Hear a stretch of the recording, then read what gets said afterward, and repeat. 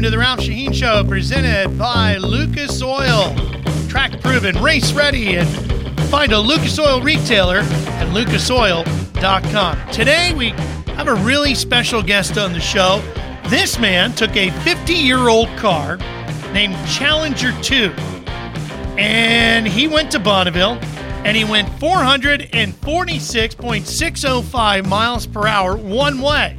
And he backed that up with a return run of 450.909 miles an hour for a two-way average of 448.757 miles an hour, becoming the fastest man on earth in a piston-powered automobile. Welcome to the show, Danny Thompson. Thanks so much, Ralph. Nice introduction. I like that. Made the hair in my arm stand up. Well, listen, I didn't do anything. That was all you and your dad, Mickey, and we'll get into that in a little bit because that whole accomplishment really starts with him and the Challenger 2. How you said that made the hair on your arm stand up to hear it, and I know that has to be for a lot of reasons. Some just because of the accomplishment, the miles an hour, becoming, putting your name in the record book like that. But there was so much involved in getting to that point. What are you most proud of when you think of that moment and that record? Is it the record itself or the overall accomplishment that it took to get there? Well, I think the overall accomplishment, it was, when we first started this project, I thought, well, we'll take this car out of mothball storage and whip it out in about a year and go up there and, see what we can do and hopefully do well. And it took 8 years of 7 days a week. And so to get it done and to make it happen and lots of ups and downs as in any motorsports deal or any part of life, but it all worked out in the end. And, we came up with a record and to finish something that my dad started, so many years ago. He was the first American to ever go over 400 miles an hour in 1960, but he didn't get the record because he broke on the return run. And so, when he came to me in, I think, 1987, and he said, I want to run this car again, and I would like to have you drive it. Well, that was a milestone because my dad forbid me to ever race any cars or anything. So for him to come back around and for us we were going to do that as a father-son team. And then my father, passed away shortly after. And then, it set for a lot of years. And it was one of those deals that had to be done. And I was sitting on the couch with my wife, Valerie, and, I said, I wonder if I could go 400 miles an hour in that car being as old as it is. And then nothing happened. The next week I told her, I said, something? I don't want to be sitting on this couch when I'm 80 years old wondering if I could go 400 miles an hour. So that's where it all started right there. It sounds very simple, but I spent a lot of time chatting with you during that process at the different places we'd run into each other and just on the phone. You put everything into that, Danny, not just blood, sweat, and tears, but financially. Your whole family did, and so many of your dad's friends as well. I don't think people really grasp how big of a challenge that really was. It was huge, Ralph. It was, it's certainly the hardest thing I've ever done. And the thing about land speed racing is you don't get to go next weekend and do it again, or the next week and do it again if you have a failure. Basically you get to run 2 or 3 times a year during August and September, and that's it. So when you get there, you better have it all together. And for a few years we didn't there, so we went through some clutch problems. We broke 6 rods in the front motor one year. And it was the absolute hardest thing I've ever done. But that being said, certainly the most fulfilling thing I've ever done. How much of this was all about cementing your dad's legacy as well? There's almost 2 sides to your dad's story. There's what he accomplished as a racer, the land speed records, the Indy 500, the off-road racing. There's so many things about your dad and everything that he did that maybe a lot of people don't know about as a racer and as an engineer on his own. And then there's this tragedy over here that maybe a lot of people think of the tragedy too much and not about what Mickey Thompson was as a racer and what he meant to the industry. Yeah, I think you're right about that. I mean, and it's kind of the last thing you hear is, that my dad got killed. And, you're talking about 0.5% of his entire life. If you turn around and look, if you read Eric Arneson's book, the Mickey Thompson book, it kind of covers everything in there. I mean, the guy did everything. And, he wasn't an educated man or anything. He was self-educated. And when he built Lyons Drag Strip when he was 29 years old, he was just a kid, and pulled that off, and it became one of the most famous drag strips in all of the United States, and safety and engineering and coming up with new things. It was like, here's a drag racer and a California hot rodder that goes to Indianapolis with a rear engine car. The guy was incredible. Yeah, it's funny you mentioned the book. I have it sitting right here in front of me, and I just showed it to our audience. And I spoke with Eric, a mutual friend of ours, about it. And there are so many incredible things about what your dad did. And he, like you said, was self-taught. So a lot of this was just his brain working, and it was almost difficult for people to stay up with him, wasn't it? Yeah, almost. It was impossible. If we had all the stuff that we have now with iPhones and all the different computers and all that kind of stuff back when he was alive, as it was, he'd call me at 2:00 in the morning and say, I got this idea. And if you get down to the shop right now and start doing it, when I get there, you'll have it done. And I'm going, it's 2:00 in the morning. He says, well, then you better get going, but that's just how the guy was all the time. He'd wake up in the morning and he'd have, 15, 16, 17 items that he had thought about during the night that he woke up and wrote down, or, didn't sleep at all. So yeah, he's quite a man. When you make a 400 plus mile an hour run down the Salt at Bonneville, most of us will never do that or even come close to it. When you get over 200 miles an hour, is 300 like 200? Is 400 like 300? How different is it? Things are happening so fast, Ralph. At 400 miles an hour, you're going over two and a half football fields per second. So like if you're thinking about getting to the 5 mile mark where you start shutting fuel off and pulling parachutes and stuff, you better start getting ready at the 4, because in 7 seconds you're going to be at the 5. So it's a pretty incredible feeling, and the things you do, when that happens, it's, the one thing that's really unique about Bonneville, and I don't think most racers or general public understand, is you got those 1 or 2 shots to do it. So you prepare for a year, you get in the car, and now you haven't been in that car for a year, and your first run's 400 miles an hour. You don't get to go make a warm-up run or 2 or 3 half passes or something like that. In the situation with our car with 2 engines and everything, it's so complicated. You got to make every single run count, and it's probably about $10,000 a pass to make a run at Bonneville for us. And so you got to have it together, or as together as you think you can get it. And without driving for a year, and you jump in and go 400 miles an hour in the first pass, it's a different form of motorsports. At 430 miles an hour, she broke loose on you, got sideways. How do you control that? That's a great question, and I don't really know the answer. I guess, as most people out there being racers and understand, you just react. Things happen so quickly. That car went 90 degrees sideways at 430 miles an hour, and it went deadlock to lock 3 times. And it was, to us, it was our last pass. We were out of money. We couldn't come back the next year. And it was kind of like the thing you do when you get sideways at Bonneville is you pull the parachute, because what that does is separate the center of pressure from the center of gravity, and it gives the car some stability. And so if it gets sideways, pull the chute. But we got sideways, and we just we're off the throttle a little bit, back on the throttle, off and on. It was our last chance. So it was, do you give this run up and not make your 8-year struggle? Or do you go for it? And, we elected to go for it. And how you think about all that and that kind of time, I don't know. I guess it just all happens. We're going to take a quick break here on the Ralph Sheheen Show, presented by Lucas Oil. Of course, this is the 85th anniversary of Speed Sport, and we covered Danny's trials and tribulations as he chased that record and then made it right here in the pages of Speed Sport. So make sure you go to speedsport.com and start your subscription today and get a copy of the 85th anniversary issue, the limited numbers of those. We'll be right back for more of the Ralph Sheheen Show, presented by Lucas Oil with Danny Thompson. As your power steering pump ages, seal leaks may occur, causing the power steering system to lose fluid.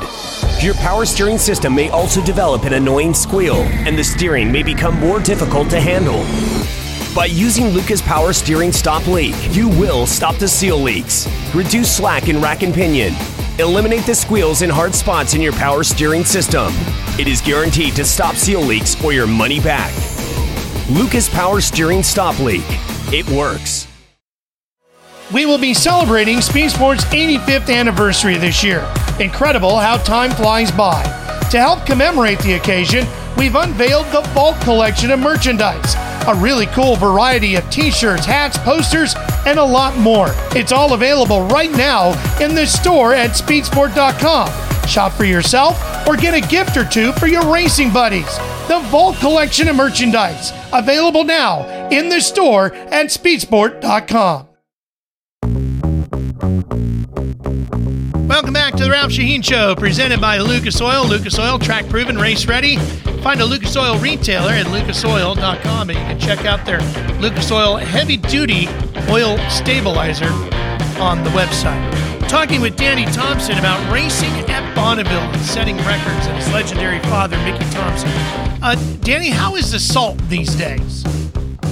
So last year, 2018, when we went 448, it was excellent. It was the best it had been in years and years, and it was a real dry year. And everybody's got a theory on, too much water, too less water, this or that. Now, that being said, this year, last week was Speed Week, and the salt was absolutely terrible. It rained the day before, or 2 days before everybody started running. So the salt, they've been mining the salt for 75 years, and for potash and mag chloride and other things. And so they've been basically taking it away for 75 years. And, something that was 12, 15, 18, 24 inches thick when my dad ran there in the 60s is now as thick, being the salt, how thick it was to get, down to the mud. Now it's a half inch, an inch, and, Really? It's hurting.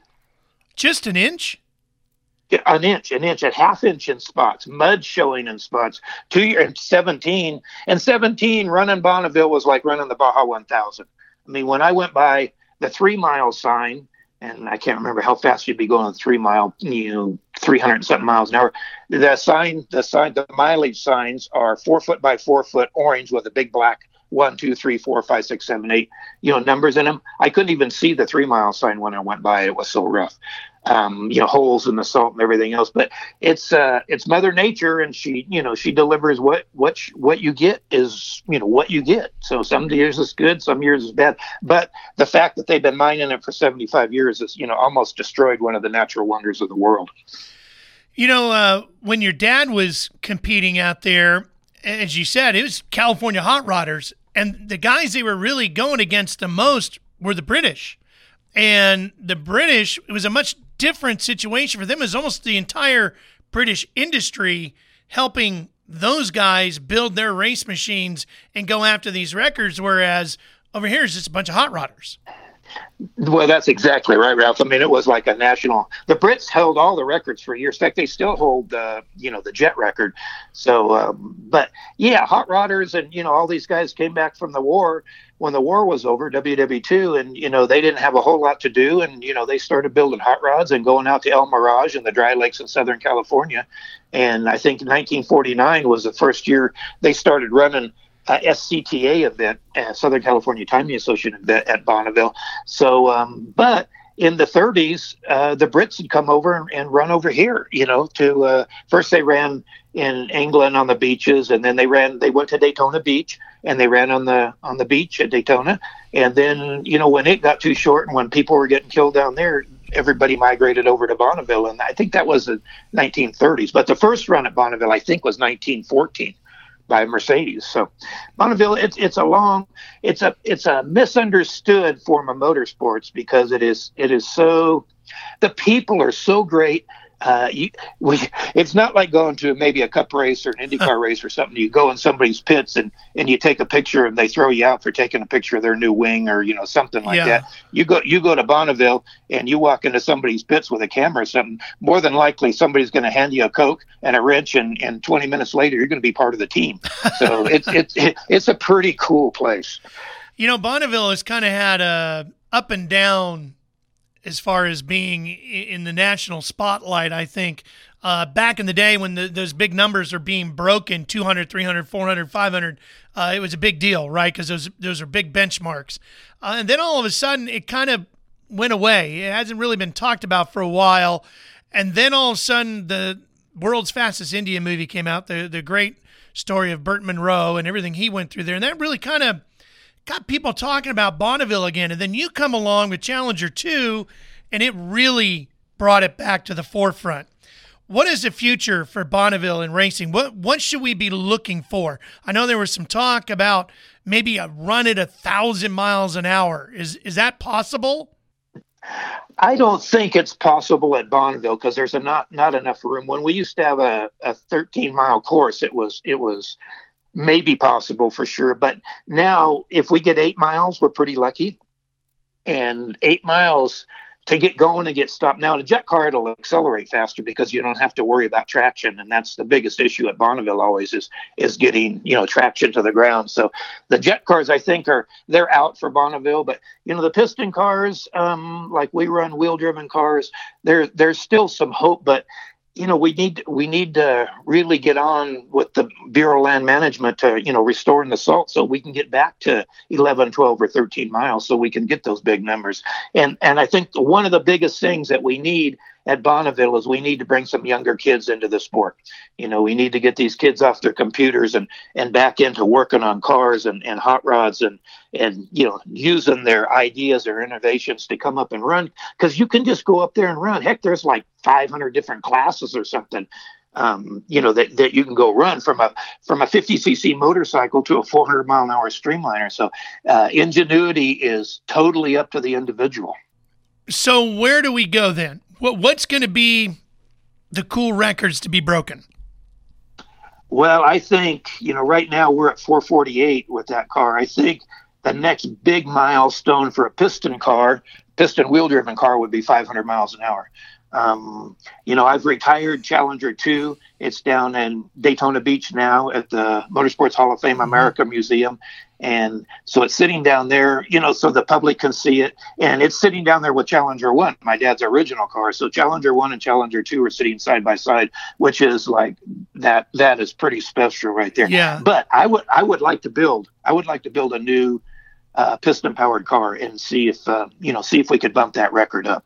What would that take, Danny? What are we looking at? Because again, you talked about this is all hot rodders, and you said it was $10,000 a pass back, when you were running Challenger 2. What are the kind of numbers to go after a 500 mile an hour record? Because you got to find sponsorship, I assume. Well, yeah, that's the deal. And we did this last one without ever having any real major sponsors. And I certainly wouldn't do another car like that again. I'm pretty proud, and having to go out and beg for money and stuff was really hard for me. And in fact, my wife Valerie made this poster, or not poster, but big banner we hung up in the pits last year of anybody who ever helped us from any part of donating, money or products and stuff like that. And I mean, there's, guys that gave $50,000, and there's one small young man that came up with 6 years old and wanted to donate. And he pulls this dollar bill out of his pocket. And I said, what, why don't you keep that dollar, save it for something else? He goes, no, sir. He says, I really want to be part of this. So this That's sign cool. or this banner that my wife made has everybody's name on it that helped us get to Bonneville, and everybody's name is a sign. That 6-year-old boy's name is the same size as that 50-year-old or $50,000 donor. So that's how we got through. That whole thing was people coming out of the woodwork and helping us, Eric Honing and John Burke and some of these people, plus all of the volunteers that we had. So yeah. that made that whole deal be even more special. But to build a new car and build it from scratch and do the engineering, we have Tim Gibson, who is our engineer. who's pretty darn switched on, and you know, we talk about once a month about what might be the possibilities for a new car and ideas and everything. So that would be my goal, would be, you know, to build a new car and see if we could probably bump that record up. 500 is a magic number. Indy 500, Daytona 500, you know, all those things. If you could go 500 miles an hour in a piston-powered car, that would be way cool. What would it take horsepower-wise to get there? Is the power there? Is the aerodynamics there? Do you know what it takes to do this? Yeah, and you'd have to figure, you know, on your new design what it would take. But you can make, the drag race guys are so switched on with making horsepower. Now, they only have to make, you know, horsepower for 4 seconds. We had to make horsepower for basically 68 seconds. You know, it's a 5-mile drag race.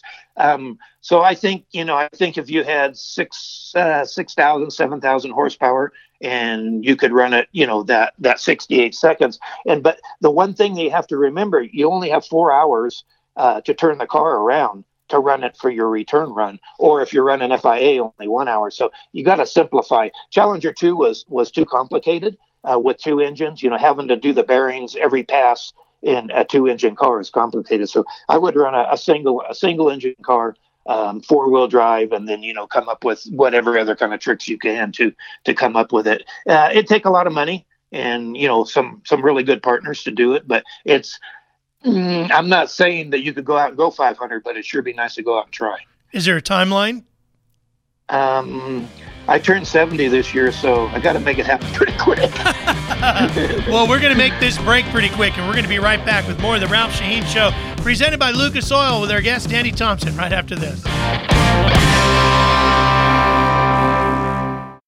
Lucas Complete Engine Treatment is a multifunctional cleaner plus lubricant from the labs at Lucas Oil Products. It's designed for use in both engine oil and fuel systems. It also cleans and lubricates the entire gas or diesel fuel system, from the tank to injectors. It contains special Lucas additives that cause the fuel to burn thoroughly and helps increase your miles per gallon. Expect longer engine life, longer oil life, cleaner exhaust, and less fuel consumption. Lucas Oil Complete Engine Treatment. It works. Hey, race fans, it's Ralph Sheheen, and like you, I have a huge passion for racing. With the most in-depth features on racers, series, and events, no one covers racing better than America's original motorsports publication, Speed Sport. Get your subscription to Speed Sport magazine today at speedsport.com.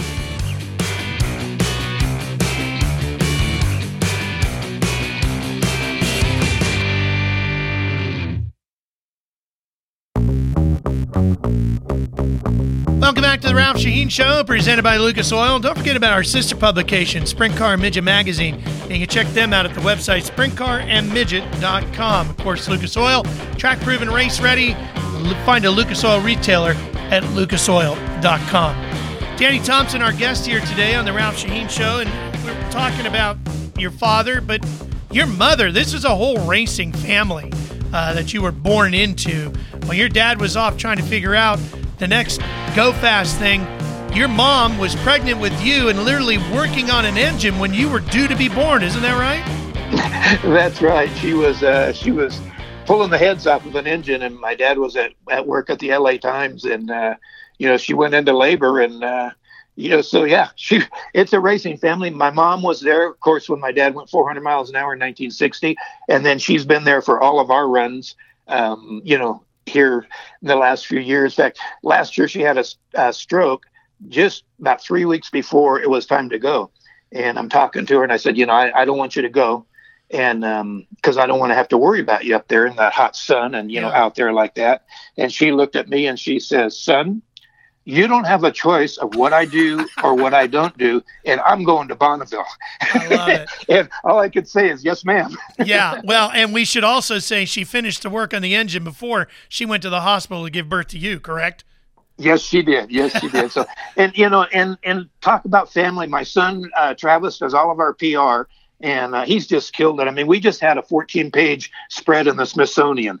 Wow. and that's so cool especially for racing and for land speed racing, because that's not a gearhead type deal. That is out to the masses. So it's really nice, the things that he got for us. And and doing PR and stuff. And then my wife, she's a team manager, and she runs that deal like it's an iron ship. So it's nice to have everybody there and everybody helping, and all of the people. Frankie Hannerhan was our crew chief, and our sea captain Richard was the engine guy. And I mean, it's just like it's a family. It's so cool.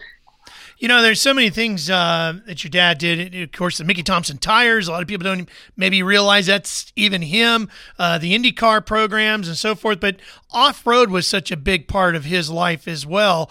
He started up the SCORE sanctioning body and then the Mickey Thompson Entertainment Group.